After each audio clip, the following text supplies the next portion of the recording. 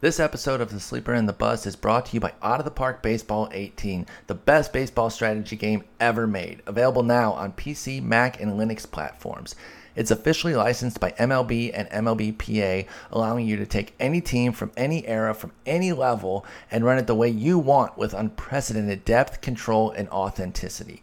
New for this year, 2017 opening day rosters, historic Negro League integration, run the ultimate what-if scenarios, tournaments, fall leagues, a redesigned injury system, an improved 3D game, real-time presentation and game highlights, improved player morale and team chemistry, and so much more. Out of the Park Baseball 18 has the full Sleeper and the Bust stamp of approval. We all play it and have for years. Even better, if you buy now through the Sleeper and the Bust podcast, you'll receive a special 10% discount off the retail price of $39.99 by going to ootpdevelopments.com, click on the order banner, and just enter the code SLEEPER18 at checkout to not only get a discount, but also help support the Sleeper and the Bust, indie sports video game development, and all the people who work to bring you the great game of Out of the Park Baseball 18. Once again, just go to ootpdevelopments.com, click on the order banner, then enter the code SLEEPER18 at checkout for a special discount and to support our show. Guys, I'm obsessed with this game. It is so much fun. I played a lot of OOTP 17. You guys have heard me talk about my Twitch streams, twitch.tv/pspore24.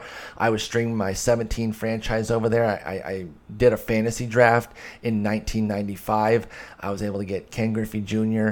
and Pedro Martinez. I don't know what the computer was thinking there, letting both of those guys get there. I took Pedro with my first pick and then got Ken Griffey Jr. I haven't started my new 18 one for streams yet, but I'm going to, and I'm actually just gonna start over. I won the World Series that first year with the 17 team, but I'm gonna start a new one. We'll do the draft at some point soon, so stay tuned for that. But Out of the Park is just so much fun. You've heard me talk about other baseball video games I like. They're two different experiences. This is the sim, in-depth management sort of deal, and then the other game is playing. So I absolutely love this game. One last time, ootpdevelopments.com. Sleeper18 is your discount code. That lets them know that we sent you there, and they give you a little bit of a little bit off the top as well. If you do play the game, let me know. Let me know what you're doing with it. Let me know what team you're going with, whether you're starting historically or going from now. If you do the fantasy draft, hit me up on Twitter @Spora. I love kind of seeing how people go, because it doesn't just play out 100% to history. Things can change, and you can have guys, you can have a failed prospect that actually pans out for you. So I love seeing that stuff. Definitely hit me up there. And thanks for supporting the show by going to ootpdevelopments.com.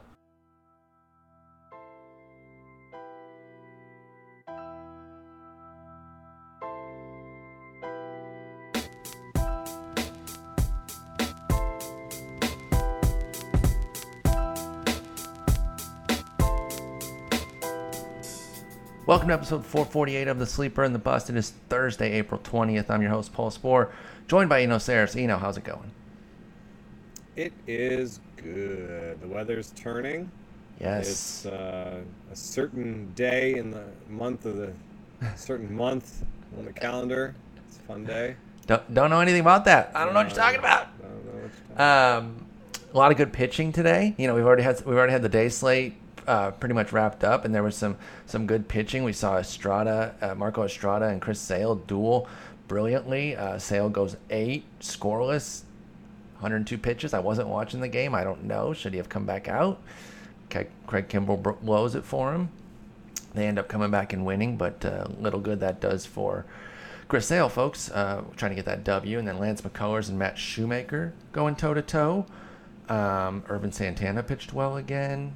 Daniel Norris was not so good, but the eraser, Erasmo Ramirez, was looking good. Mm-hmm. So we've already had. Oh, and Trevor Bauer. I'm always crushing him when he doesn't pitch well. I might as well be kind when he does pitch well. He goes 6 1/3, 2 runs. That was a good game between he and Santana. So plenty of good pitching already today. It is a good day. It is a good day. And if you want to enjoy the date, then enjoy the date. Who am I to say? But Daniel Norris did not pitch well. No, he really didn't. He didn't, and it was frustrating. There were some issues defensively that were there, but you can't wave off 8 hits, 5 runs, 4 of them earned to just the defense. I don't know. Tigers starting to come back to the pack a little bit after a nice start. The honest Tigers fan, I was never really believing that they were gonna, be dominant. I think it's a team that's on the fringe of contention and needs things to go really well with a lot of different players, including Norris. So it doesn't mean you can't have a bad start ever, but was not great. Was not great today, and so the Tigers lose 8-1. Not cool. Steven Souza beasting. We'll actually talk a little bit about him next week. We're going to do a couple different things today. Talk a little bit about the influx closer situations, and then I'm going to ask you about your concern level for a handful of guys who've been poor now for 3 weeks. They just are not performing well, and there's some indicators that are alarming, and I just want to get your feel for it. I know most of them you're going to be, I'm not super panicking, but we're going to talk about what's underneath the poor results, and then next week, we're going to talk about the guys who are overperforming and see where you stand on guys like that. Souza, Eric Thames, guys in that realm. So this week, strugglers and closers. Next week, studs. But I do have one stud that we're going to talk about, one stud question. And it is our question of the day. Is Freddie Freeman the second best first baseman in the game? Behind, of course, Eric Thames. God. Behind God Thames. God Thames. Well, I thought it was more of like, is he a stud, which is actually just a kind of a lame question because yes, he's a stud. Yeah. Well, let me give you some numbers first. I like since the start of last year for Freddie Freeman, 92 runs, 79 ribbies, 32 homers, 6 stolen bases per 600 plate appearances with a .313 average. And that ranks him first, 16th, 6th, tied for 5th, and 2nd among 30 first basemen who have at least 400 plate appearances. So we're really looking at just since the start of last year, but that's kind of when we've seen a change from Freddie Freeman. His 753 plate appearances are 4th most, and obviously second best, I'm saying, behind Goldschmidt, because that speed, along with similar numbers everywhere else to Freeman, I think does set him apart. So where do you currently stand on Freddie Freeman as the second best first baseman in the game? Let's take Chris Bryant off of there. He's a third baseman. I mean, you're just much more likely. Okay, so Paul Goldschmidt, Miguel Cabrera. On the preseason rankings, we had Paul Goldschmidt, Miguel Cabrera, Anthony Rizzo, and Joey Votto and Edwin Encarnacion ahead of him. Now, I'm not saying that Edwin Encarnacion is not as good as he was before, but I think, and I don't want to say anything definitively about him, but A, he's 34, and B, he's not in the same kind of ballpark situation that he was before. So definitely I think it's fair. In fact, going back to the Reds, he's never played in a park like Cleveland. So I think you could move him ahead of Edwin. That's easy. So now Joey Votto is 33. Freddie Freeman is 27. And though that doesn't matter necessarily in redrafts if they're both going well, the fact that Joey Votto is doing this weird thing with his approach and swinging at everything and just kind of, I think he gets bored. I honestly, he's slow playing us again, dude. I know he's gonna hit 900 in the second half again and be like, "Ha, got y'all." Yeah, but no, I mean, there was this one month he told me. This one month he was like, "Oh yeah, I just started pulling everything that month just to see what would happen." It's so ridiculous. I think he's doing that again, and but I think in the end they're too close in terms of usually like 5x5 type outcomes. They're too close to not take into account their age, right? So yeah, exactly. They're both likely to have a very good average, and before these last couple of years, we would have thought they would both be kind of like 25 homer guys, right? And now I think the evidence is that Freddie Freeman is more than a 25 homer guy, has retained his batting average ability, and is 27 versus Votto's 33. So we moved him past him. I think it gets harder now. Yes. Rizzo, Cabrera, and Goldschmidt. Goldschmidt is of the same age. He's 29. He's not the 33 of the other guys. And he steals bases. And has done so multiple times. I think you can feel pretty confident that Goldschmidt's going to continue to run. And that gives him the advantage that more than makes up the 2-year difference. And that's why, for me, he's the definitive one. So now you're down to Freeman versus Rizzo and Miggy. Right. And Well, yeah, and even if he doesn't steal 30, Goldschmidt, he'll steal 15. If you throw 15 into 25, Freeman has to get to 40 homers to really approximate the same value. So Exactly. yeah. So I think it's Cabrera versus Freeman. I like Miguel Cabrera a lot, and I don't think he's done. So I'm not gonna push Freeman above that yet. So I'm gonna call him. And I think Rizzo deserves a little bit of love here, because Rizzo doesn't steal bases like Goldschmidt, but he does steal bases. He did once. Well, he did once. You're right, but he's stole 3 again, and he has a good batting average, or at least he has for 4 years in a row, and he's a 30 home run guy. I think I think Freeman and Rizzo is where it's at. A year or two from now, Miguel will fall down, and it'll be Rizzo, Freeman, and Goldschmidt, and Agreed.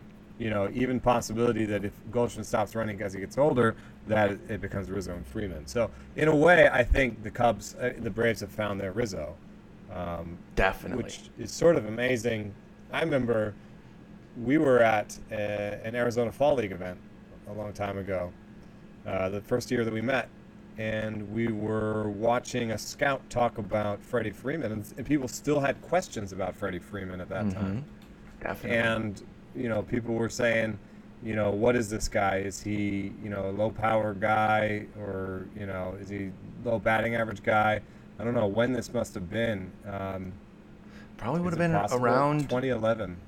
Yeah, 11 or 12. It would have been where he had some time, but not enough to where it was obvious, that we had a good player on our hands, and there were questions, again, up until the last couple, maybe last year when he really took that big step forward. Freeman did, even 2 years ago when he only played 118 games, but still hit 18 homers, which matched his 2014 total that he had amassed in 162 games. So the power really took that step forward in 2015, and then took another huge jump last year, and that's where we're at now. For me, I do give him the edge over Rizzo, and I do like both. They're both good. I've always felt Rizzo's a little bit overrated. The fact that he was a firm first rounder, that never really sat well with me. I didn't really understand it, but I think he should have been more of like early mid second rounder where Freeman is, and that's not such a huge difference.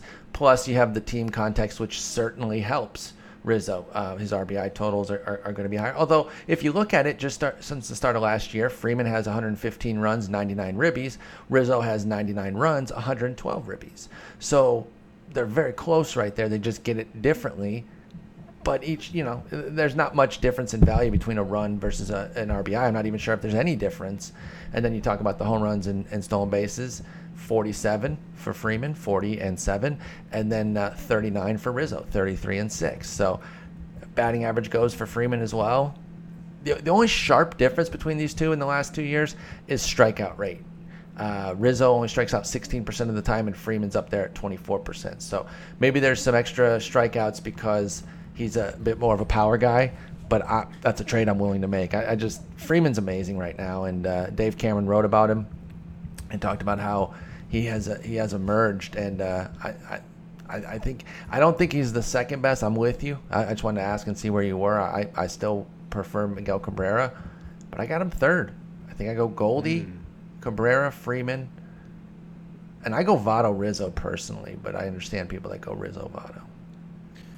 Yeah, I mean, I'm surprised to see that Freeman even stole 6 bases last year. I mean, Right. that's actually, I think, the point. What I was sort of thinking back to was how we thought, here's this awkward-looking dude who, he doesn't have any of the grace of a Miguel Cabrera. You know what I mean? And, I stand firm that he looks like a grown-up Buzz from Home Alone, the brother. Yeah, and the quote that I got in trouble for tweeting back then was the scout saying, Freddie Freeman looks awkward, Freddie Freeman swings awkward, Freddie Freeman doesn't look like a hitter, Freddie Freeman can hit. And That's right. You got in so much trouble for tweeting out too much of the information. I got called up to the front and got spanked. That was But hilarious. you know, I think of that sometimes. That I think that probably why sometimes people just don't think Freeman is as good as he is. He doesn't really look the part sometimes, you know. Absolutely. And his swing is not one that you would put in textbooks. And even now, right now, he's struggling in some ways. It's very strange. He's hitting more grounders than he's ever hit, and he's pulling a lot of them. And his pull percentage is way up. I think he's probably now at the level of Votto where he has to do weird things sometimes to, stay ahead of what people are trying to do to him. Mm-hmm. Mm-hmm. And I noticed that they're really trying to bust him inside. I'm seeing a lot of pitches inside. And I think that's because in the past, he's actually shown some spray power. And that's why he has one of the best line drive rates. He's up there with Votto. I don't know if people know that, but him and Votto are like the best line drive rates in baseball. Very consistently. You look at Freeman since 2012, 26, 27, 31, 28, 29, and then 29% so far this year on a line drive rate. That is very consistent and excellent. I mean, what is the league average? About 19, 20%? And he consistently and he's at like sits 30. up there. Yeah. And Votto's up there as well. So, so are you going Goldie, Miggy, Rizzo, Freeman? Goldie, Miggy, Rizzo, Freeman. Is that what I'm hearing from you? Yeah, I think Rizzo and Freeman. I mean, And like they're if we were tied, doing basically. a draft today, I might just wait until both those guys were on the board. You know what I mean? Like I find them very similar. But if it's a snake, you gotta pick one. I think I would pick Rizzo. I don't know. There's something about him that I like a little bit better. But here's another thing. I've had people tell me that SunTrust Park was built for Freddie Freeman. Yes, we are hearing early rumblings of that, and that it's built to just kind of maximize everything he does well. Which why not? That's their cornerstone. You're saying that they might have their Rizzo in Freeman. Totally understand that. So you would build a park to cater to him. It would make total sense. And so far, the ball offense has not been a problem. There hasn't been a problem for the opposition either. They allowed 2 grand slams to the Nats yesterday. Yeah. I mean, it's significantly shorter in certain places.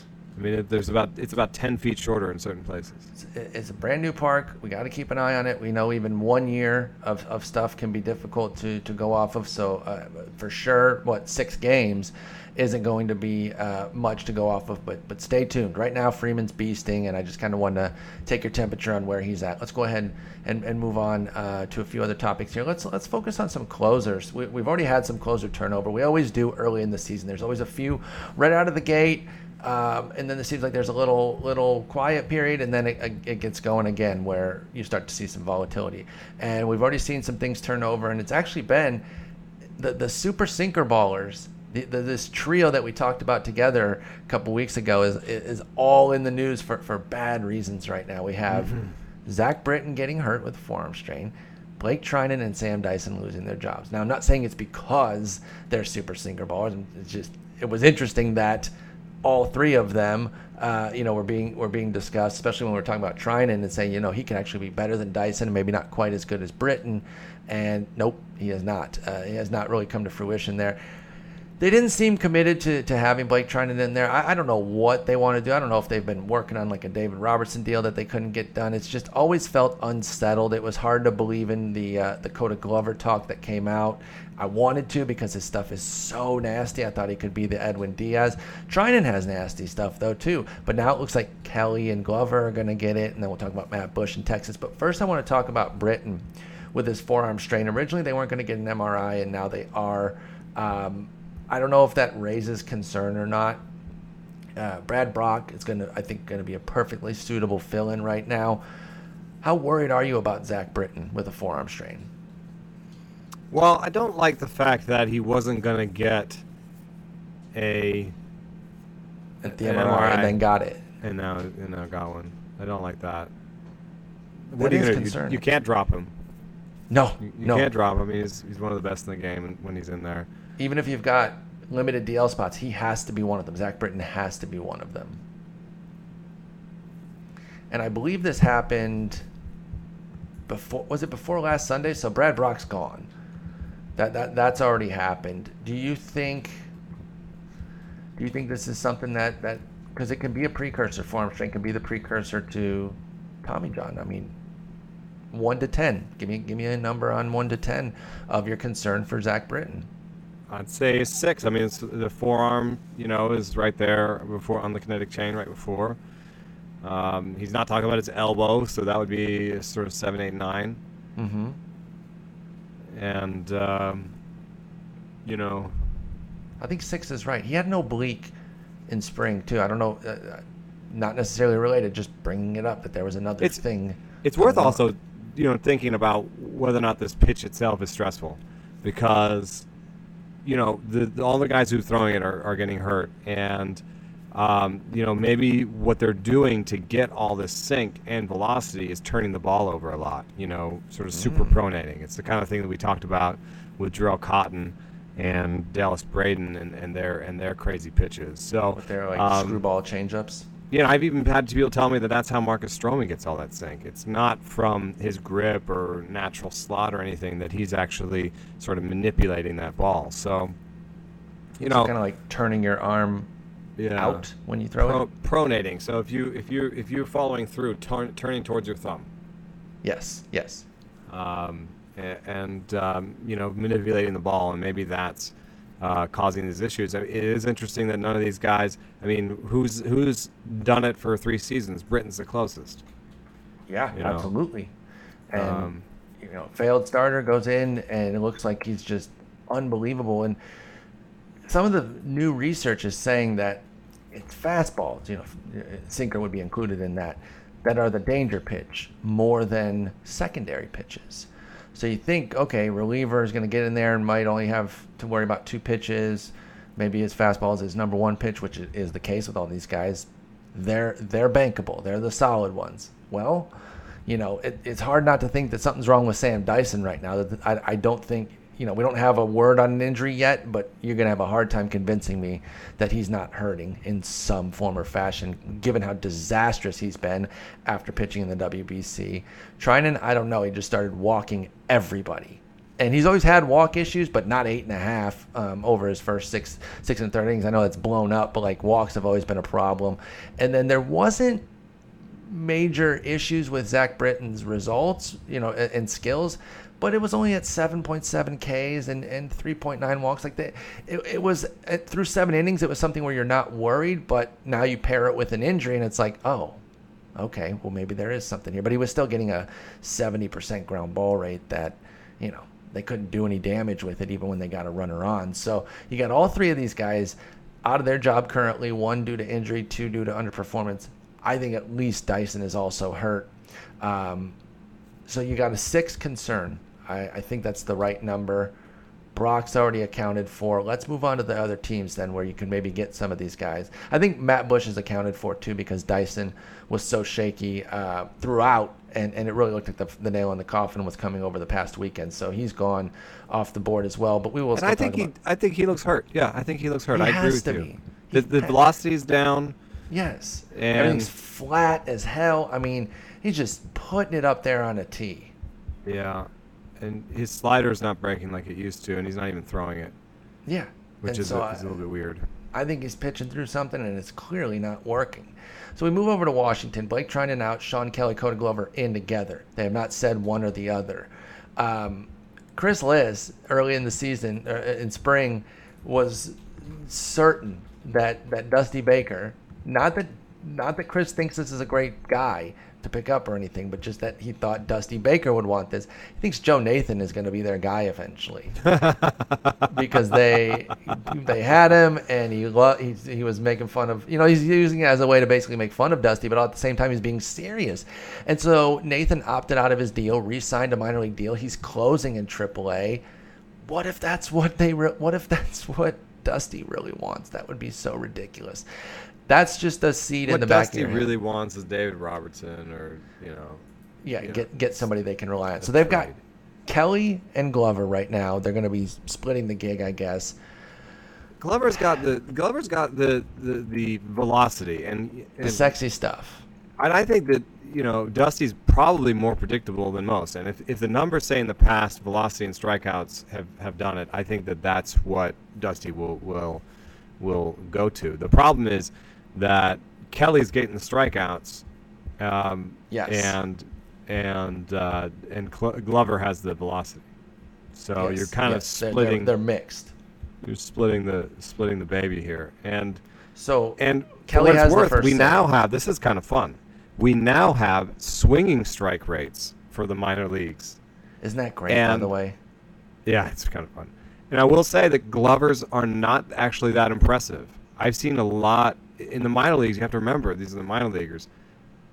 I've seen 20%, 30% swinging strike rate type stuff, you know? Oh yeah, you can't just look at and say 14%, like that's fine, but for a minor leaguer who's supposed to be dominating, you kind of want pushing 20. Let's look at that then. 2016, the Double A.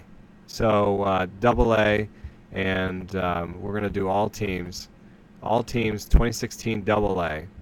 We're gonna go to Advanced, and we're gonna go to swinging strike. Wait, it's not on the leaderboard. Oh, it's It's not on the leaderboard yet. no. All right, cancel the pod. We'll call Dave. We give up. Hang on, anyway, guys. We'll be right back. I would doubt that it's the first page. I mean, there's going to be relievers with nasty, crazy. He had a numbers, 14% mark. Did Glover? Glover had a 13.7, rounded up to 14%. Yeah. 14%. That's not. I mean, it's not bad, but it's not And even eye-popping among- like you're saying. And even among relievers in the major leagues, and our sample is really small, but like an 11%, 11% in the major leagues. Let me see who's got 11%, and let's do relievers because relievers have way higher swing strike rates. Absolutely. So 11% is not on the first page. It's not on the second page. It's not on the third page. Are you serious? It's on the fourth page. So he has a same swing strike rate as Nick Vincent, Mike Dunn. Here's an interesting one. Wade Davis, Sang-Won-Oh, but I think Sang-Won-Oh is about to lose the job. So And I think Wade Davis is a major injury risk this year. and maybe hurt. Yeah. Otherwise, Jason Grilli. There's some okay pitchers, but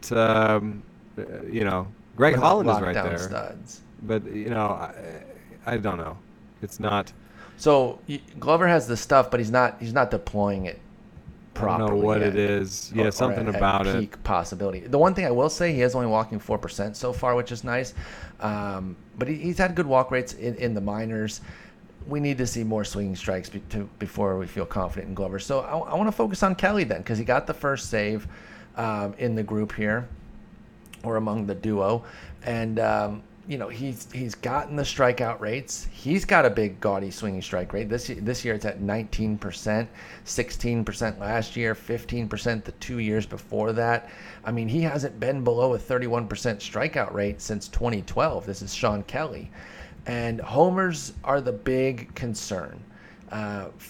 Pretty much forever, but in most seasons, 1.2 career mark. He's at 4.5 this year. I think that's because he's allowed 3 homers. 3 homers in 6 innings. Homers from a specific. Well, actually, homers from righties too. I thought it was going to be lefties. Homers for a closer are terrifying, and that's why I never really bought in on him as the guy in Washington. But how do you feel about Sean Kelly? Kelly and Glover are probably going to be available in a lot of leagues because this wasn't done before the weekend.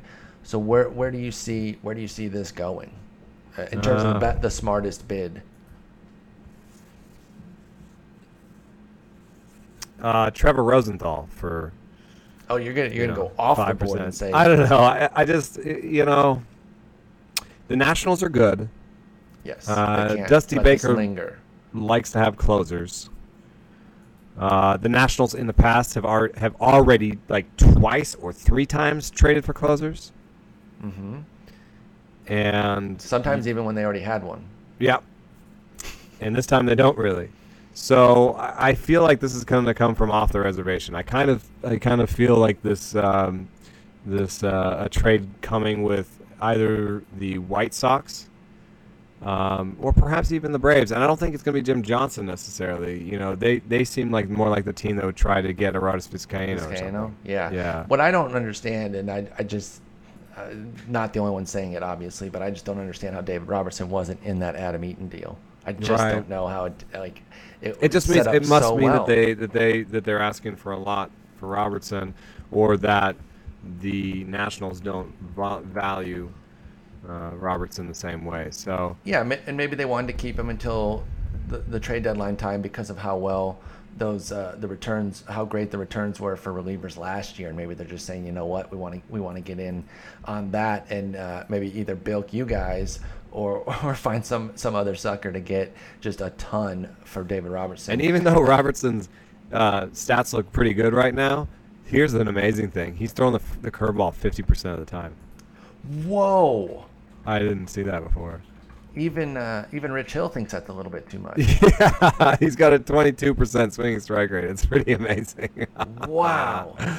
I think, I think they probably see him as an old guy, and the White Sox are trying to sell him as a dominant closer. So maybe that must be the problem, because otherwise, I think, for a team as good as the Nationals are everywhere else, why not?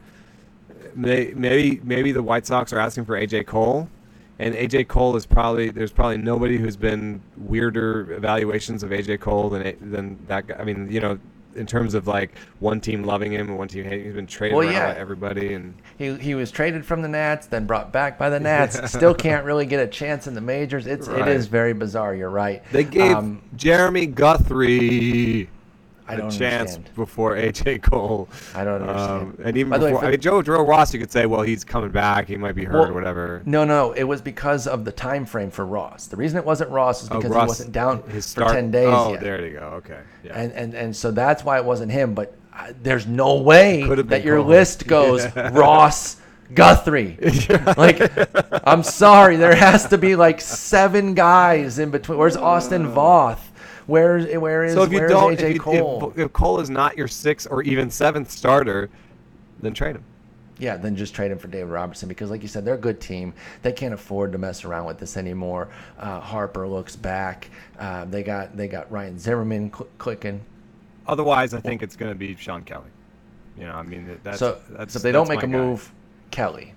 Yeah, I think so. Okay. And how much would you put on him right now? See, that's why I'm not going to do much more than 11%. 11, 12, 13%, because I think you'd have to make 10 of these moves to get one closer. That's how I feel about it. And there's some others. At least 5 of these moves to get one closer. There's some other sketchy situations. You've already talked about St. Louis. I think that one's huge. I think Hector Neris, Trevor Rosenthal, and Justin Wilson. I was going to say Justin Wilson. Those are my guys. I mean, yes, Kelly's probably better than those guys because he's right now moving into it. But given that those guys exist, I'm not going too hard on Kelly. You know what I'm saying? Don't be short-sighted. I know you need you might need saves right now. You might be in a situation where you've just lost a bunch, but don't be too short-sighted. I don't trust Kelly. I really, really don't. And so I like what you're saying about Rosenthal. I've always been a Rosenthal guy. I like Sanguano, though. I thought he was going to be good. Yeah, but he's lost some velocity. He's lost velocity. He's not young. And he didn't really have that velocity in Korea or Japan. Exactly. He's not a young guy who came over. He's more in like the Takashi Saito. He came over a finished product age 34 last year. He's in his age 35 season this year. And so I don't think you can ignore the fact that Rosenthal is sitting right there. Justin Wilson's an interesting one for the Tigers. They've used Alex Wilson before, too. He's certainly not sexy from... He's a weird one. I mean, not very high strikeout, not very high velocity. No. Yeah. I do think K-Rod's going to get a little bit more leash. The one yesterday really wasn't his fault. He got into some traffic, but then he got the double play ball, and it's about as sure-handed as you can get with Kinsler and Jose Iglesias. Kinsler gave him a mediocre feed, but then Jose Iglesias tripped over the bag and ends up chucking the ball over Miggy's head and for a walk-off. You got to be kidding me, man. Get the Yakety Sax queued up on that one. It was Tiger baseball. Yeah, exactly. It's back. Tiger baseball. It's crazy that their bullpen sucks. That just never happens. Just don't see Wilson's that. Wilson's a lefty, which is it's rare that you. But they have another one. They have Kyle Ryan. Yes. Well. No, not to close. I'm saying they would still have one But in the bridge. Justin Wilson is by far the best pitcher in that bullpen. Don't sleep on Joe Jimenez, though. He came up, made his debut. The reason they sent him right back down after that was because they needed another arm, and they didn't really want to push him back-to-back or 3 days in a row. He's coming back up. because where Warwick Saupold pitched like 3 innings today, they were just using him to get those 3 innings. Now for the weekend series, they're bringing up Blaine Hardy and Joe Jimenez again. Jimenez now putting a 22-year-old into the role, straight out of the gate. Unlikely to happen. So I agree with you that Wilson is the spec right now, but keep an eye on Joe Jimenez. He's shown closer stuff throughout his minor league career. He's been a guy. I think he can pump 100. I mean, he has the goods. The Tigers might finally have gotten a legitimate reliever that they've groomed, and he has the swinging strike rates. 20% this year so far in AAA, 15% in AAA last year, 17% in AA, 17% in high A, and then major rates back in 13, 14, and 15, 30, 27, and 20%. So he does have the swinging strike rates. Decent walk rates too, for a guy who strikes out that many. He has a 44% strikeout rate so far this year. So keep an eye on Joey Jimenez, but Justin Wilson is the spec. So rank them real fast. Trevor Rosenthal, Hector Neris, Justin Wilson. Rank them, or did I just do it? My number one, Sean Kelly, number one. Oh, yeah. Yeah, number 2 is Trevor Rosenthal, yeah. Number 3 is Justin Wilson. Neris is 4? Number 3 is Neris. I would actually agree with what you said at first, though. I think Benoit's going to hold it for a while. Yeah, and the team's not very good. They're not. So what incentive do they have? Yeah, the Tigers are last gasp. The window's closing. They want to get somebody sturdy in there. Yeah. So Wilson, Neris, then Glover. Okay. Yeah. And then Was there somebody left?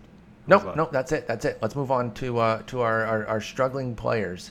And kind of take your temperature on how concerned you are. I got 4 hitters, 2 young, 2 older, and then 5 arms that kind of vary from a couple of fantasy aces down to the mid-tier guys. So we're going to start at the very top, probably the highest pick guy out of any of these guys that we're going to talk about. Jonathan VR was a fringe first rounder in 15 teams, definitely a firm second rounder after just an amazing season last year where Jonathan VR stole, 63 bases or something? He led baseball. He was just incredible. Really took a giant step forward just across the board. And everything looked pretty good too because he had some pop to go with it. Great walk rate. Strikeout rate was a little bit high for the batting average. He definitely needed a big BABIP to get to the batting average. But even if you backed off the power and the batting average a bit, it was easy to see how he was still going to be a major contributor at age 26. 70 plate appearances in. The one thing he does have going, VR does have 3 homers and 4 stolen bases. So the homer stolen base production is still there, but he's hitting 138 with a 200 OBP and a 308 slug. Does the triple slash line of Jonathan VR concern you at all, Eno? Yes, I am concerned. I'm concerned for a few reasons. One is that one of the major steps forward that he made the last couple of years has been with swinging strike rate, and that's gone the wrong way. In another way, you could say his walk and strikeout rates, he's taken big steps forward, and he took all of that backwards. And then another way you can say it, and the best way to say it probably, is to look at his swing and reach rates, because the best 2 swing, the more mellow 2 swing rates of his career have been the last 2 years, and definitely the best 2 reach rates of his career have been the last 2 years, and he undid all of that good. And then the last bit, and this is the worst way to say it, going from swing rates, which I think the best way to say it because those stabilize the quickest, those are the most believable. The worst way to say it, but still kind of interesting, I did want to mention it, is that, I looked into the fact that he was a switch hitter, and that he made a huge part of his step forward last year was against right-handers. That was a big part of what had made him better, was that he discovered power against right-handers. He went from being powerless to having some power and walking a little bit. He still has some power against them, he like everything, but the patience is gone. That's the thing. VR has a 7% walk rate right now. Yeah, and I'm worried that it's going to fall apart a little bit. Here's the reason that, and somebody in my chat said, "Oh, Paul's not as worried as you are," and here's why They're always pitting us against each other. By the way, first comment in my chat the other day: Eno thinks your music sucks. Somebody was trying to start with shitty me innocence. saying, what do you think about the fact that everyone thinks that Paul's music is better? It's probably the same person. Yeah. That's probably the same person. We found you out now. You are discovered. I'll see you in the chat tomorrow. I was trying to start stuff. Your chat. Paul thinks sandwiches are stupid. No, I don't. I want that Cheeto sandwich. Here's what I'll say that, and this is my answer when it came to Tim Anderson as well and other guys, is that they're on teams that are going to play them. Mm-hmm. I don't think this could get so bad that the Brewers will switch it up. I mean, they already have Arcia up. Am I right? Yes. He's been playing. He's the shortstop, right? Yeah. Yes. You're not, and Hernan Perez. If you really want Hernan Perez to start, you can start him over Travis Shaw. I mean, Travis Shaw is not necessarily going to be the guy, and I know he's in some ways done some good things early this season, but I don't think that Travis Shaw and Hernan Perez are the guys who are going to push VR off of this team. Agreed, and especially Hernan Perez, because I don't buy him at all. And Travis Shaw is a little bit shaky on his triple slash right now, but he's showing the power, and I actually like Travis Shaw a pretty good bit. So I Perez think was a decent amount of BABIP last year.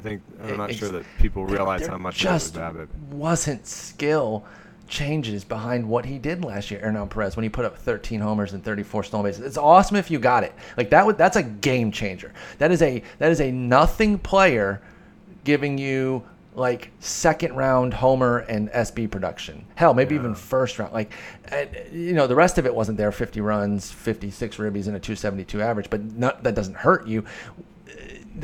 I didn't buy it at all. I don't buy it at all. And so I don't buy him taking VR's job. That's part of my reason for not being that concerned about VR. I think they're going to let him work through it. And the fact that he is still giving you the power with 3 homers and 4 stolen bases out of 5 attempts. What I really want to see in the next couple weeks, though, to stay calm on VR, is to start slicing back into that swinging strike rate. And you started to hit on it with the plate discipline. His O swing percentage, swinging outside of the zone, is up from 24% to 28%. And I imagine that, like other swing rate stuff, that starts to stabilize quickly, right? Yeah. So, and swing rate more often. Swing rate's too. the first one, because you're not doing it over. O swing is outside the. Swing rate's just zone. Swings in general, and that's up 5 percentage points to 48%. He's trying to swing his way out of the slump, and that's not really what got him to where he was before. No, that was a big part of VR, is that he's a base stealer with a modicum of pop, but that has 12% walk rate. You feel like the OBP is going to be there even if the power came back. So there's a little concern just because you don't want to see a 38% strikeout rate for anybody. But 1 to 10, where are you at on concern with VR? Like I said, with the deeper the league, the more it's like Tim Anderson, where I shrug and say, yeah, maybe the batting average will be bad this year, but I'll still get my 10 homers and 30 stolen bases. For Tim Anderson, maybe 10 and 20 or whatever, but and come with like a 220 batting average. That level. So the deeper leagues, I'll say my worry level is around 3. But in a 12-team league, once a guy's hitting 210 or whatever, it becomes that much harder, and he starts tanking that for you. And then you either have to 210. He's hitting 138. I know, but like his projections are for 240. But if his strikeout rate holds as it is, his projections could be 220 or 230, and then by the end of the year he only gets it up to like 220. You know what I'm saying? Mm-hmm. So that's fair. So if he's hitting 220, he's tanking a category for you, and then you either have to punt the category, or you have to trade him, or you have to trade for somebody like Benintendi, who's batting average guys are super expensive. Yes. So because they usually do a lot of other things well. There's rarely like empty batting average guys that you would want to get anyway. Like there's only a few speculate Joe on Panic Prado types, early. Yeah, you speculate on Prado before he comes back or something like that. So are you closer to like a 5 or 6 in shallower leagues for VR? Yeah. Okay. The shallower the league, the more I'm worried about him. The more you need him to hit 250, 260, 270, the more I'm worried about him. I mean, I think that may have been a peak year for him batting average wise. That's the thing that really stood out, and even with my like for him, I was backing off the batting average back down to about 265. But I just thought that the power and stolen bases are going to be good enough to kind of overcome, and we'll see. I'm staying the course. I'm probably just a tick or two below you on the panic. I'm keeping an eye on it though. This next guy, I don't know. I'm throwing up my hands a little bit. I don't know what to make of Devin Travis.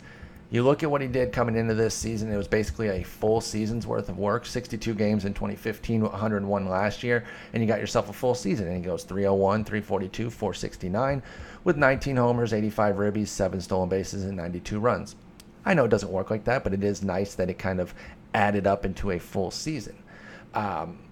So there was a lot of excitement for him. Everyone acknowledges that the thing holding Devin Travis back is health, Devin Travis, excuse me, and I'm wondering if he's not hurt right now, because he's 4 for 44 with an 091 batting average, 167 OBP, and 091 slug. His 4 hits are all singles, 2 runs, 2 ribbies. He's been a disaster. The one positive aspect that I think you can give him is that he only has a 21% strikeout rate, so he's not up there just swinging wildly at everything.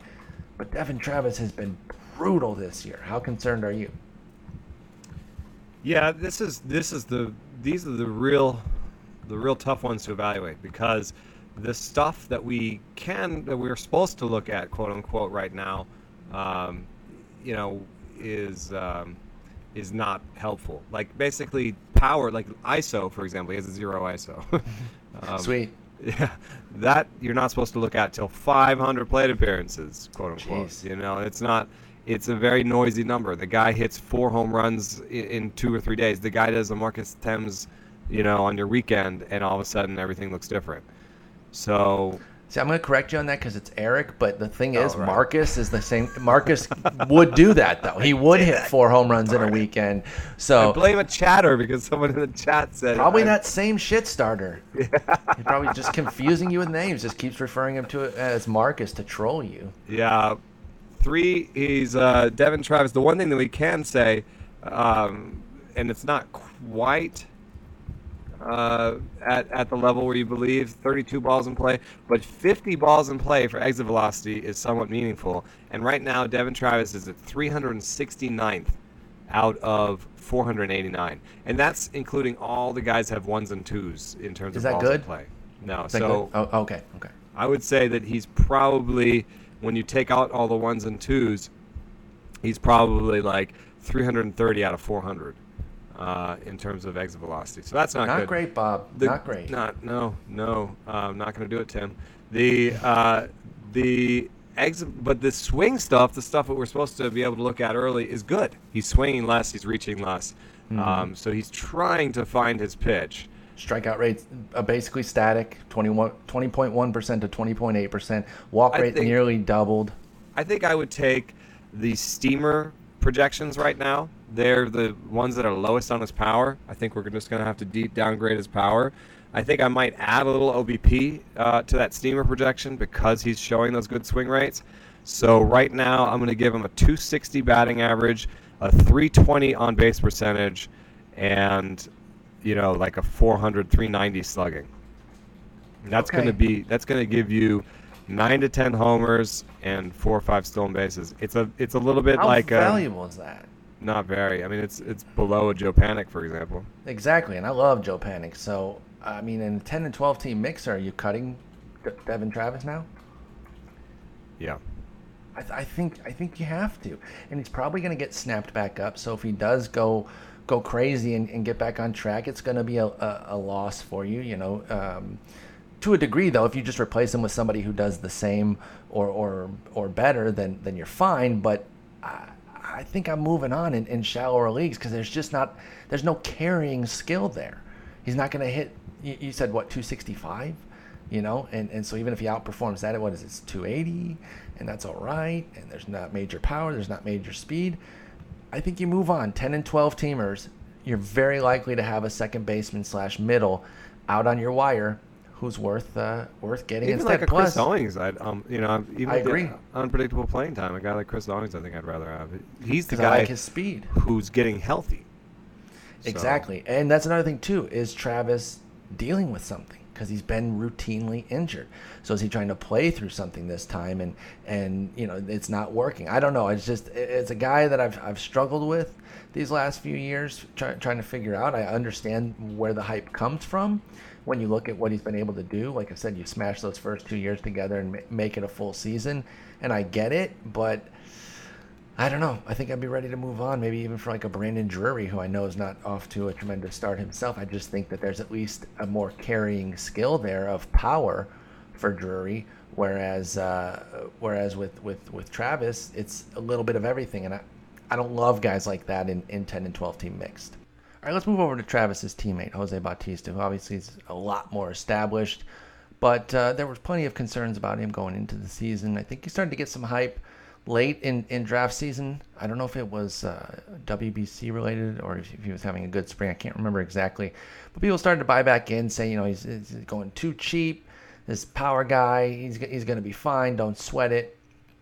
Well, there's been reason to sweat so far. He hasn't hit his first homer yet through 62 plate appearances. He is still drawing walks. He does have 9 against 18 strikeouts. So he's 118, 258, 157, triple slash. Jose Bautista at age 36, how worried are you? Nah. Here's something interesting. He's hitting the ball exactly as hard as Nolan Arenado. Oh, that is very interesting. It's very weird. And Nolan Arenado is doing his thing. I mean, he's been beasting. I think Bautista looks a little bit lost. I mean, the strikeouts seem to come from a place where, I don't know if there's a different book on him right now, or if he just can't see a certain pitch very well. There's I watched him today, and it didn't look good. At the same time, if you look at his swing rates and his reach rates, they're not that different. The patience is still there. I think you're hitting on exactly what the issue is, though. It's that even when he does get the pitch that might be the one to club, he's not clubbing it. He's like in between. Yeah, and you can just I'm not a great swing analyst, so if I say something that is way off, I'm more than open to people tweeting me and saying, I think you got that one wrong. Just in the limited bits that I've seen, I've probably seen 4 or 5 different Blue Jays games trying to watch some of their starters or people going against them. And again, he looks kind of in between. I don't think I can identify a slow swing 100% when I see it, but he just doesn't seem to be ready when he's got the pitch that's coming, that he would usually, again, just send 450 the other way. He's missing or not swinging at, and it's like, oh, how did he take that pitch? Now 3-1 heater where he would like it. No, he takes it. Now he's full count, and then he's striking out at some trash on 3-2. And just he's already a small sample of 62 plate appearances. I'm parsing down to maybe 12 that I've seen, but I just don't see a lot from Bautista that has me feeling great. And being a little bit older, I do have some concern. I would say this, though. I would not cut him anywhere. I think this is one of the guys, for me, Bautista is, that he gets that month and a half, which is my usual starting point to start freaking out on guys. I'm waiting at least a month and a half on the early rounders and even the mid rounders that I've got. So I'm still going to go, another 3 weeks or so with Bautista. What about you? Shallow leagues. I know we're not cutting him in deep leagues. That's why we're focused mostly on shallow leagues here. But are you cutting Bautista? In a 10 team, maybe. Any deeper Probably than that. find some appealing bats in a 10 team. Yeah, because in a 10 team, what you want out of him is like 250-30 out of a full season. That's the sort of projection that you're working off of. And in a 10 team, that type of player can become available. In a 10 team, Mitch Haniger might be available. Exactly. And Mitch Haniger isn't, guaranteed to go 250-30, but his projections by themselves are for 250-20, and he's showing us a lot more power, and he's available. So exactly. If I could, in a 10-teamer, make the switch between Bautista and Haniger, I might just do it because I'm getting like 10 years, That's, major difference in age. And so if there is something wrong with Bautista and it requires like a DL stint, you do have to factor that in as well. I agree with you there. Like I said, I mentioned Corey Dickerson, somebody who probably has that similar projection, right? He had 24 homers last year and 245, dealing with a few nagging injuries here, and then he played 148 games, a career high. So far, so good. He looks really healthy this year. Looks great. Hopefully, if he can stay healthy all year, I think he can get to that 32, 260. In fact, I think he could go 3280 if Corey Dickerson's healthy, and he's likely to be available. So maybe there are some names where I would be a little bit more open to it in a 10-teamer. 12-teamer, you start to get less likely that you get someone with that power upside, I think. You know? And then 15-team, I just don't think that'd be somebody I would want. What about like another old guy, Jason Worth, who might well be available in a 15-teamer? Would he be somebody you would look at over Bautista, or just keep the old guy you have? Well, Worth is almost 2 years older. Oh, I thought I would have had them much closer. Yeah, and then Worth is also having the same problems when it comes to under the hood. He's had a homer or two that covers up the fact that he's got the worst strikeout rate of his career and the worst swinging strike rate of his career. Okay. So, I think you really want to gravitate towards those contact and swing rates. And in those cases, Bautista's swing rate is fine. His contact rate is not. But, if he goes and hits 3 homers tomorrow, he'll have a 200 ISO and, like a 150, 160 batting average, and everything will look a lot closer to normal. So, one other one. Yeah. And this guy will probably dive in deeper next week, but I'll just bring him up now because maybe he has a terrible week and then we don't talk about him. Avisail Garcia. He's out of his mind right now. He's still available. 65% in Yahoo leagues, which is 10 and 12 teamers. I'm not buying somebody that, I'm not buying it. Not. He's finally putting the ball in the air. That part is good. He's not hitting it any harder. That part is bad. Mm-hmm. And we've known about this guy forever. Striking out less on the rate, 25% last year to 21%, but swinging strike rate is only down 1%. He's hitting it as hard as Yasiel Puig and Will Myers. That's a little surprising. That's a little better than usual. And he's putting the ball in the air. And he's pulling the ball, which is good for power. And he dropped 15 pounds. And he's basically the next Miguel Cabrera. I feel like I've been burned by this guy so often. I have repeatedly been burned by Avisail Garcia, and not that I ever thought he was 25 years old. 26, but all right, point holds. But I mean, age 26 season might still be 25, but this will count as his age 26 season when he turns 26. Yeah, on June. Oh, but 12th. that swinging strike rate is bad, dude. It's still. I'm saying it's down 1 percentage point. Yeah. That's bad. He's not going to strike out 20% of the time with a 16% swinging strike rate. Let's swinging the same amount. Yeah, I mean, here's some other guys with 16% swing strike rate. And this one's going to be easy because it's going to be on the first page. All the guys with the worst swing strike rate is going to be here. Okay, so it's not in the top 5 worst, which is Danny Espinosa, Paulo Orlando, Mr. Byron Buxton, Tim Beckham. Paulo Orlando? I would have thought that he's somebody who not a good makes a lot of contact. Orlando Arcia, Mark Trumbo is a 16.5 guy. Tim Anderson 16.4, Trevor Story 16.1, Nelson Cruz 16.1. So he's gonna. And Avisail Garcia has a worse swing strike rate than Mr. Joey Gallo. That's crazy. That's what I'm talking about. So he's selling out for this power right now, connecting a little bit. The league's going to adjust, and Avisail Garcia's triple slash is going to hit the crapper, yeah? Yeah. I mean, the one thing I would take out of this is he may have a career high in home runs this year. But that's not even saying that much because it'd be 14. He only needs 11 more. So I hope he sets a career high. He could maybe hit like 15, 16, 17, and maybe 260, 17 with 3, 4 stolen bases. That's still. I like him. I'd love to be wrong, but I don't. I just don't think we are at this point. So he's still got to prove it. Obviously, Garcia does because the swinging strike rate again is just so high compared to everything else that it's saying red flag, red flag, red flag. So you're gonna keep Bautista over Avisail at this point. Okay. Let's move on. One other elder statesman who usually good when he's playing. He's one of those guys that you say if as long as Carlos Gonzalez is on the field, he's going to dominate for you. In the last 2 years, he's been on the field, 153 and 150 games played at age 29 and 30 after never eclipsing more than 145, and he did that back in 2010, and then it was 127, 135, 110, and 70. So we've seen great work in the past 2 years out of Carlos Gonzalez. He's a power average guy now. No more stolen bases. That hasn't been there since 2013. But he's off to a really rough start. 175, 200, 298. Has the one homer, 2 ribbies, and 3 runs scored. 22% strikeout rate. The walk rate's really down. And he doesn't have a lot to give away. That's the thing. He's a career 8% guy, and he's down at 3% right now. Any concern on a 31-year-old Carlos Gonzalez?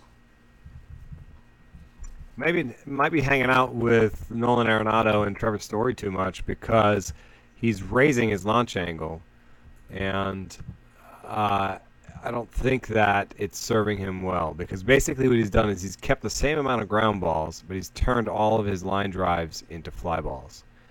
And I think what you're seeing is basically pop flies.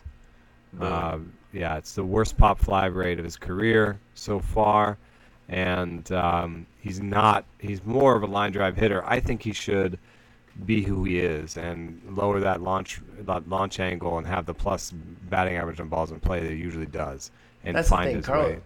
Yeah. Carlos Gonzalez has never needed a gaudy fly ball rate to excel, and the last time that he's only once had a full season over 40%, right? And it was 40.5% back in 2013. Otherwise, he's a career 35%.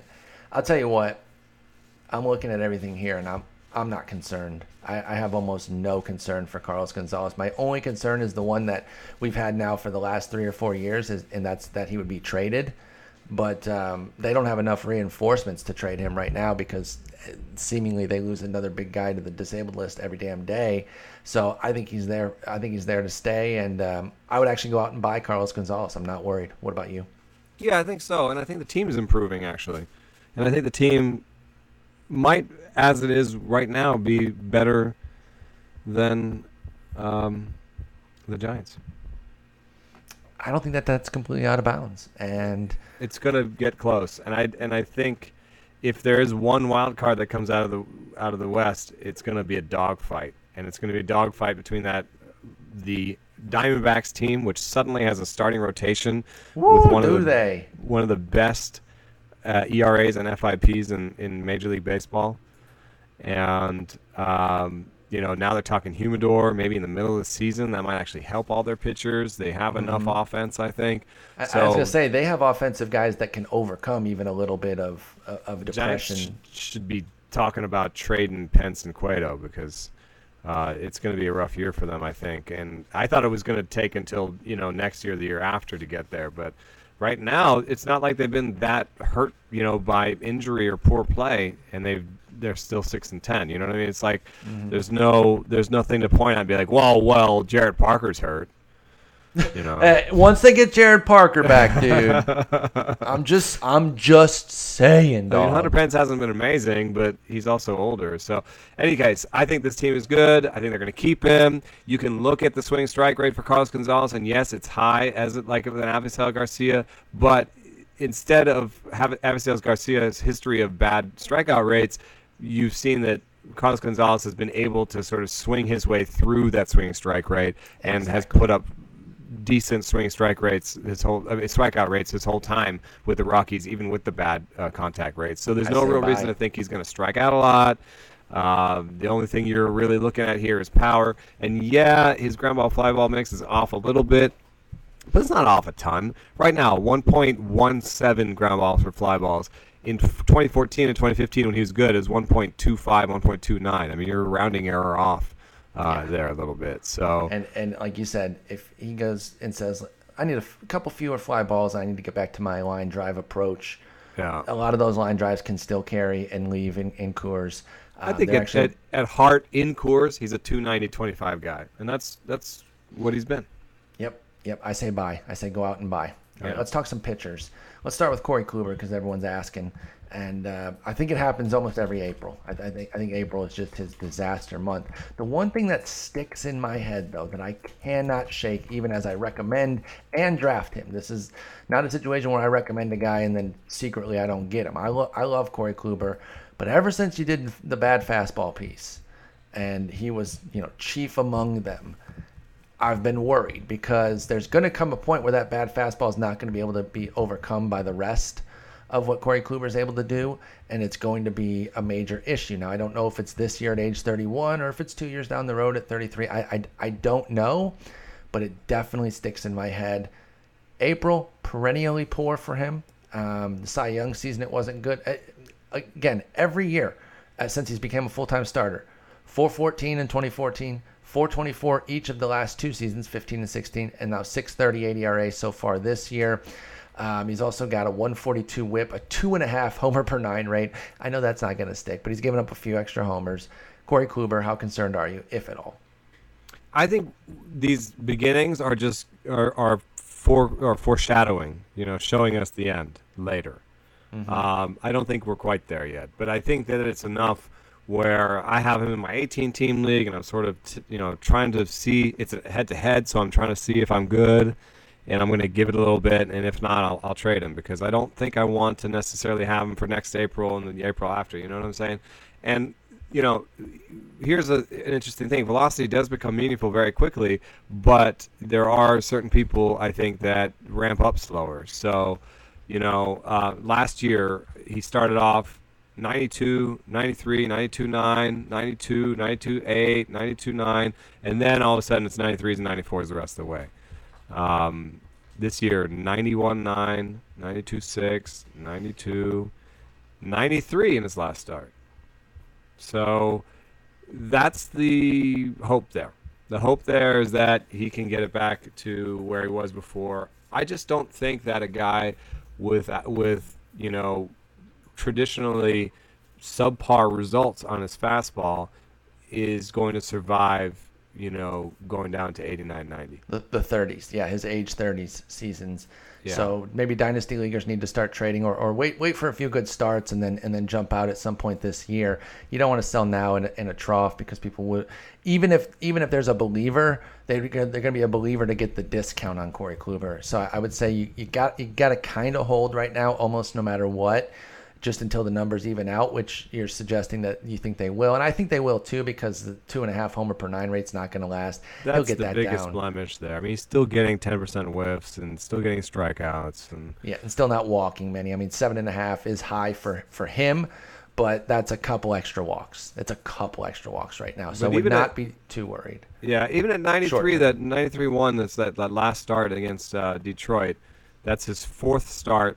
Last year in his fourth start, it was 92.04. So, I guess he's there. But if you go the year before in his fourth start, he was at 94.5 and 95.5. And that gave him a big lead. And I mean, he made it stand up, but he still got knocked around for 6 runs in 6 1/3 against the Tigers. So, they still were hitting him around.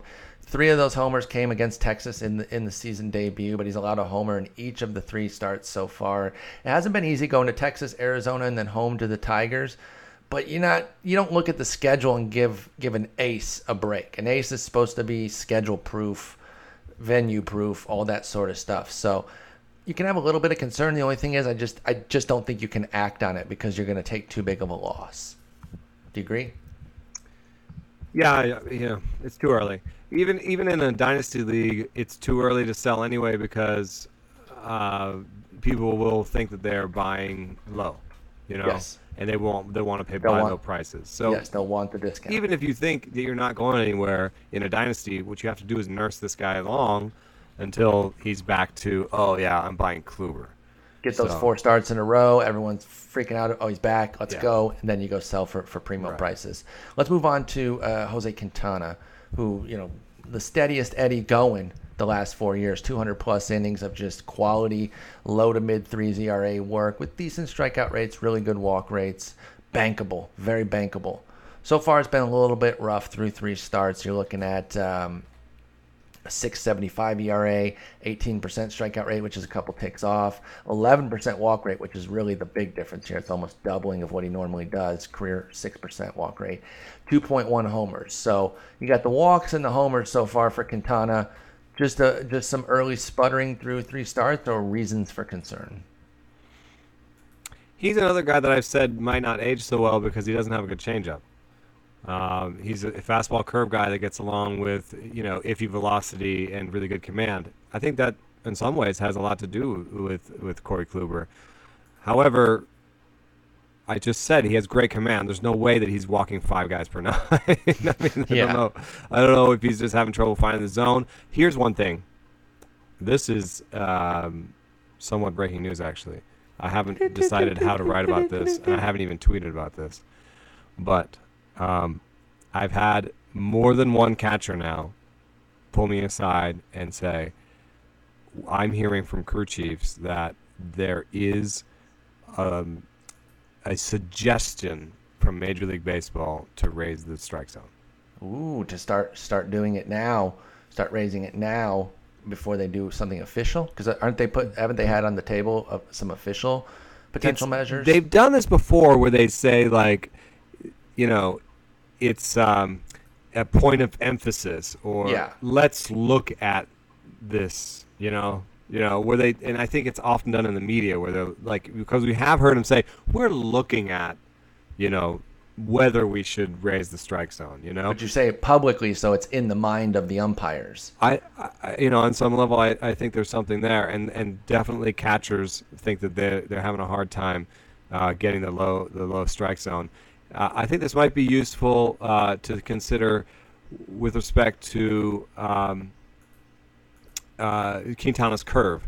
Last year, he threw the curve in the zone by Pitch FX. What is this? Curve. Where's zone percentage? There it is. 36% of the time, or no, then it was 36 and 38, and then this year 38. So I guess it's not showing up in the zones percentage for the curveball, but that doesn't mean that it's not affecting him somehow. So I don't know if someone. Oh, here I'm looking at the wrong thing. Last year's curveball percentage was 38. This year's 34. So I don't know. That's a small amount, but he does throw 87 curves, so it's a few curves here or there. But that's the point. Is it could actually still be a few curves here or there. It could be like a couple curves that he was like threw at the right moment. He was like, I usually get that strike, and all of a sudden it's 2 or 3-0, and it's 2 or 3-0 against a lefty, and he can't necessarily throw the curveball, so he throws the fastball and they hit it. So that's what we've seen so far with Quintana. Yeah. It's just he's getting hit around more than he has. And to your point about, I used to get that first strike and now it's a ball, that's why maybe we're seeing a spike in walk rate to 11%. And none of these, with these small samples, are we saying they're stabilized. We know that, but we're looking for the stuff early on that could be the foreshadowing to the rest of the season. So just keep that in mind. I think a little bit more of these last two is rest of career. And I think that they've had great careers so far, but like we say, you can see those 200 innings, and all of a sudden there's 10. It's like, there's just because they did it in their peak ages doesn't mean they're going to do it when they turn 30. Plus, it's so trite, but it's so true about pitchers. You're only healthy until you're not. You can be the most healthy guy ever, but it's almost working against you, because the more like 200 innings you pile up, the more you can be putting yourself at risk for future to not do it. And so I don't think it's guaranteed. Dan Heron, I remember, was like the most stable innings guy possible, and then his back became an issue, and he started to lose innings left and right. Who do you think will age well? Like generally speaking, I have a name in my head of a guy who I think is going to age well. He has a broad arsenal, good command, decent velocity now, and can lose velocity. Jacob deGrom? That was the name. Yes! Yes. I'm so smart. Yeah. I mean, Thor has a nice arsenal, but he throws so hard. Throws so hard. I think Chris Sale's actually going to age well, too, and really piss off those people who for every year keep saying that he's going to break down. He could.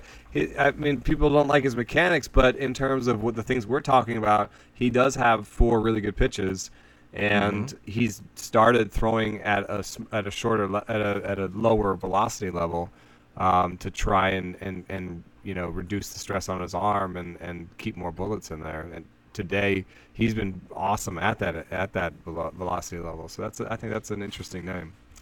He and Bumgarner, I think will age, but DeGrom was the one. Yeah, yes, I'm so psyched that I got that right for some reason. I don't get any prize, but it's just cool to get it right. But I agree with you. The depth of Arsenal and the fact that I do think that the way he pitches, he can live with a couple fewer miles per hour, which is going to happen. That's just what happens with guys. So let's move on from those two and go to Kyle Hendricks, a guy that was divisive in the market this year. You either had your believers or your non-believers. There wasn't really much in between. Rarely you have some guys that like people will take even though they don't love it, just because like, well, I'll just take that guy. I gotta take Cole Hamels because he's done it before. He's good. Whatever. I'll put him on my team. Carlos Martinez, I'm not maybe a super huge believer, but he's really good. He's available. He's strikeout guys. I'll take him. There's a handful of guys like that. People that didn't like Kyle Hendricks would skip over him and just keep taking pitchers, even if he fell in a draft or even if he had a good price in an auction. And then those that liked him would boost him above guys that you would think maybe he shouldn't be, like maybe the Hamels and Price before he got hurt, and then even somebody like a Quintana. Excellent last year, undoubtedly. Everything went extremely well for him. That great defense plus his skills. It's not like he was skillless. I don't want to suggest that, but everything worked in his favor last year and it was good to go. This year so far, not so much. 6.19 ERA, 10% walk rate, 2.3 homers. A lot of these guys are having homer issues, by the way. That's why I keep bringing it up. The biggest thing that stuck out to me about Kyle Hendricks struggling is that he still has a 244 BABIP, which is actually better than last year's, although that's a little bit misleading because homers are not in BABIP, so he's still giving up hits. They're just going over the fence right now. But it is interesting that, the one thing that his biggest detractors were saying is, well, that BABIP's going up, myself included, of course, but it hasn't right now. I don't know what to make of it. Since I was a detractor, I'm certainly not going to say, I got that one right after 3 starts. That would be foolish. But where do you stand on Kyle Hendricks now 3 starts in? I don't like the velocity thing, and I don't think that in context of talking about Chris Sale and how he might have been throwing softer in order to save his bullets, to conserve. Yeah, I don't really see that with Kyle Hendricks. Like, you would want to see that his max was about the same as before, right? And that the green dot, you can go to the PitchFX page on Fangraphs, and you actually like how you can see the max, and then you see where he sits. Agreed. And the max right now is where he sat last year. His max for most of last year was 89.90. His max right now is 87. And I was actually watching a game where I was like, dude, what are you throwing? I couldn't tell what he was throwing in terms of I couldn't tell if it was a changeup or not. Yeah, because it's so underwhelming on the fastball. Yeah, the fastball right now is 87, and the changeup is 79, but goes up to 84. So if you've got an 87 mile an hour fastball on average, that means you're throwing 85 and 84 mile an hour fastballs, and he's got changeups that go 84. I mean, there's something going on there where the whole thing right now is 85 to 80. Mm-hmm. Everything is 85 to 80. It's rough. When you're a velocity band, like if you got a great fastball and a slider that it's one of those super sliders that's low, high 80s, low 90s, and that's your velocity band, that works. But when your velocity band is tied up in the upper 80s with your fastball and your secondary pitch, it's not great, Bob.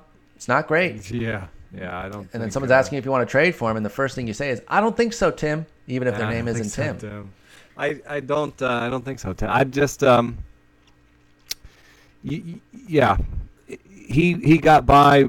He thrived because he had excellent defense behind him. He still does, and his batting average ball play is actually still low. The problem is that things are going over the fence, and that command, which I think command is just so tough to deal with because there's small little slivers. I think I've said this before, but the average player on 3-0 counts misses the glove by 13 inches. Yeah. And the best player, which was Dallas Keuchel when they did this, misses the glove on 3-0 counts by 10 inches. That's crazy. So we're talking That's the inches entire here. spread. The entire spread. So that means the difference between Kyle Hendricks, if Kyle Hendricks last year was the best and now he's the worst, it would still only be 6 inches. So That's nuts. That's nuts. yeah, and much more likely is he was the best and now he's average and he's lost 3 inches, and somehow those 3 inches are what we're talking about here. That's tempting enough to say, okay, if it's only 3 inches, he can find it again. But then you have to look at the velocity, and not only is the velocity down from 87.8 to 85.4 on PitchFX, but that's not counting the fact that it should have an extra tick in there. Mm-hmm. So it's actually like being down from 87.8 to 84.4. It's I don't know. Not So- a lot of guys have made it 84.4. I wouldn't be surprised if they found an arm injury or something. Find a little something to give him a 2-week reprieve. Yeah, something. How worried are you in shallower leagues about Kyle Hendricks right now? 7, 8. Well, I mean, I obviously agree. I was not in. He had a so good year the year before, and he had a 3.95 ERA. That was my main point. Was that the skills were exactly the same each of the last 2 years, and he went from 395 to 213. Yeah. And so it was all BABIP and left on base dependent. And the BABIP's still low, but again, that's a little bit misleading because he is still giving up hits. They're just over the fence. The left on base rate is bad at 67%. I just thought he was more of a 360 guy. I didn't even think that he was necessarily the 395 guy. I just didn't see how we were buying Kyle Hendricks as a sub-3 guy. And I know 3 starts in, I could still be proven wrong, and he could rebound and be great, and Paul's an idiot. But I'm just not seeing it. And that's why I didn't get a single share of him, and I was aggressively running away from him. I think I drafted Clayton Richard over him. No, I'm kidding. But I would have. Do you believe me? No, you shouldn't believe me because I wouldn't. I don't think so, Tim. I wouldn't do that, I think you should be concerned about Kyle Hendricks. Would you cut him in a 10-teamer? I guess I got to give you names. That's only fair because if I just say it we gotta do it as a nebulous idea, you're like, well, yeah, maybe, but I don't know. Okay, hang on. Let me get you some names here. I'm looking 50% or lower in Yahoo leagues. That's where I'm at right now. All right. For Jeremy Hellickson or Kyle Hendricks. Who's that? Jeremy Hellickson from the... No. Okay. Francisco Liriano.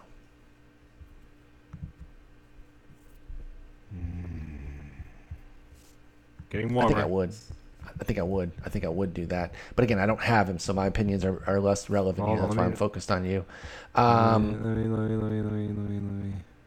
Man, look at that strikeout rate. Liriano's whiffing everybody. He's been. I mean, what the hell did they let Jared Saltalamacchia catch him for in that first game? What neat little experiment, guys. Like, I don't understand. I don't understand why that happened. But I would make that move personally. Maybe. I don't know. I think maybe no still. What about 17 2/3 scoreless Andrew Triggs? No. Okay. What about your ex-boyfriend now back and looking good and trying to make you jealous and trying to make you come back to him, Chase Anderson? No, see, I'm still holding there. As much as I'm worried, these names. I go know a little higher then. Anderson's throwing a cutter now, and that could help him to a lower batting average on ball play, or maybe help him with the home runs per 9. Those both have been sort of problems of his in the past.